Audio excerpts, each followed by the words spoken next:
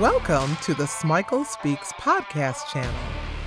I'm Joanne Smikle, and I'm delighted that you tuned in for relevant leadership learning that will help you continue to soar. Enjoy this episode.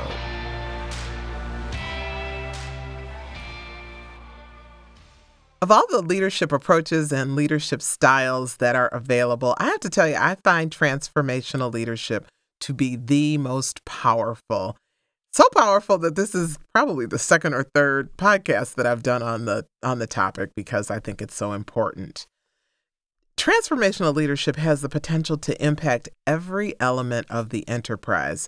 And I mean from recruitment and retention to research and design to quality to performance and productivity. It can make or break commitment and engagement, and they're both required to fulfill the organization's mission and to increase shareholder value. I want to introduce to some of you and review for others the 4 components of transformational leadership. Now, this isn't my original work. It's based on the writings and the research of many, many, many notable theorists. Bernard Bass, Bruce Avolio, James MacGregor Burns, James Downton, they are the people who laid the foundation for this concept. I already said that I think it's the most impactful or one of the most impactful, significant leadership skills. But the problem is that people throw the term transformational leadership around and they don't understand what it means. I hear lots of people say, well, I'm a transformational leader or I'm a leader who transforms. So what does that mean? Well, Bernard Bass says it happens when leaders broaden and raise the interests of employees, when they build awareness and acceptance of the purpose or the mission of the organization. It happens when leaders are able to move employees from self-interest to group interest. It's a tool that we can use to tackle a lot of stuff, to tackle a lot of different dilemmas. It can positively impact your operational alignment with the organization's big priorities. I think it can even build intrinsic motivation and help people really develop and mature. And I mean, no matter what their age or stage. Ultimately, I think it promotes higher levels of cooperation between leaders and followers. Leaders using this approach, they don't manipulate or coerce. What they do is they discover and they tap into the needs, the interests, and the motivations of the people that they lead. So let me get to the 4 I's of transformational leadership. And as I said, this is a review for some of you, and this may be new to others. This is how it happens. The first is idealized influence. This is all about getting stakeholders to view you, the leader, as credible and competent. This assumes that you really are credible and competent. It doesn't assume that you're faking it till you make it. It assumes that you know something. It assumes that you have deep knowledge of the organization, its elements, and your sphere in that organization. You develop the ability to use idealized influence by constantly learning more and doing better. It can happen if you're consistently working on your own growth. That's why you can't do that nonsense of faking it till you make it. You got to work on growth. People sometimes take a pause when they hear idealized influence. It's not that you're leading with your ego and that you want people to idealize you. It's not that you're being a demagogue or wanting people to genuflect and kiss the ring. Think of it more as using your influence, your positive influence that you cultivated working on your own competence, using that for the good of the organization. The second one is inspirational motivation. This is how leaders connect employees to the purposes of the organization and the larger industry. This is how leaders translate mission into meaning for employees. It's a way to use the cause or the mission or the output of the enterprise to excite people. I worked for years with the CEO of a nursing home chain, and oh my Lord, she did a masterful job using the organization's mission to compel people to work hard for the organization. She took that mission and broke it down into operational terms that anyone, and I mean anyone, could relate to. She made sure that the entire organization knew the mission and understood its mandates. She found ways to make the mission, which articulated the organization's reason for being, she found ways to make it interesting and fun. Now, of course, she didn't do this single-handedly.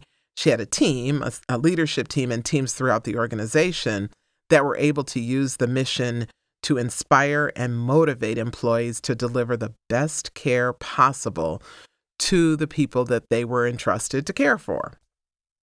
The last two of the I's are my favorites: intellectual stimulation and individualized consideration. Intellectual stimulation. This is how we create learners at every level through formal and informal methods. It's how we grow people and help them find and fulfill their potential. It happens in organizations that make learning a priority and have a well-aligned approach to human capital utilization. These are organizations that prioritize human development, both personal development and professional development. They offer growth and learning opportunities that start at the top, meaning from the C-suite all the way down to the support staff. Yep, even the people at the top have opportunities for learning and for growth. And don't ever forget that. As you ascend, you still have to learn and you still have to grow. Organizations that are able to do this intellectual stimulation, they don't make distinctions in who gets opportunities for growth. They recognize the never-ending need for learning and learning at all levels. You can spot leaders who use intellectual stimulation as a tool. They are the people who give their employees assignments that are rich and that are substantive. They invite people on their team to share their own insights, the insights that they've gathered through their unique experiences and through their learning. These are leaders who create pathways for other people to grow. They put a real emphasis, a visible emphasis on developmental assignments and on stretch goals. I love these leaders and I love these organizations because they create fertile ground for people to become their best selves, for people to develop deeper intellectual curiosity. Last up, individualized consideration. You know this, it's evidence when leaders recognize and respect the humanness of each employee. What this means is that they're not afraid of or intimidated by the breadth and depth of diversity that characterize our world. They see each employee as an individual human being. They learn about their strengths and their developmental needs. They really learn about people. And when it's possible, they give assignments that are most suitable to the individual. Now, real world, that's not always possible, but these leaders who use individualized consideration, they try. They really do try. You know, organizations that get the concept of individualized consideration often have things like telework policies and practices that demonstrate trust for employees. You know, they offer more flexible scheduling options. They create HR policies that are not punitive. These are the organizations that frequently gather data, gather insights, gather information and experiences from employees, but they do not just gather information for the sake of gathering it.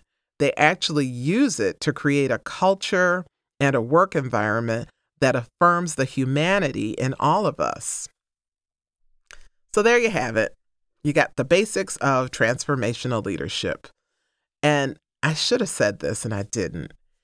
You know, it flourishes best in organizations that really support human development. These are organizations that are less rigid, that understand that there is shareholder value, customer value, and employee value. and they understand the importance of creating the balance between the three. In other words, they don't just lean to shareholder value and customer value. They regard employees highly. You know, I'm getting ready to wrap up, and I want to encourage you to use the 4 I's to enhance your leadership. Quick review: idealized influence, inspirational motivation, intellectual stimulation, and individualized consideration. I want you to just try them one at a time, monitor your progress, because as you develop in each of these competencies, it's going to give you a broader repertoire as a leader. So get started using those 4 I's. Thanks for listening to this podcast. I hope you got tools that you'll actually use and share. Subscribe if you haven't already. I add new and relevant leadership learning all of the time. If you haven't visited the Smikle Speaks YouTube channel, check it out. There's all sorts of new content. All of this is virtual leadership learning that will help you soar.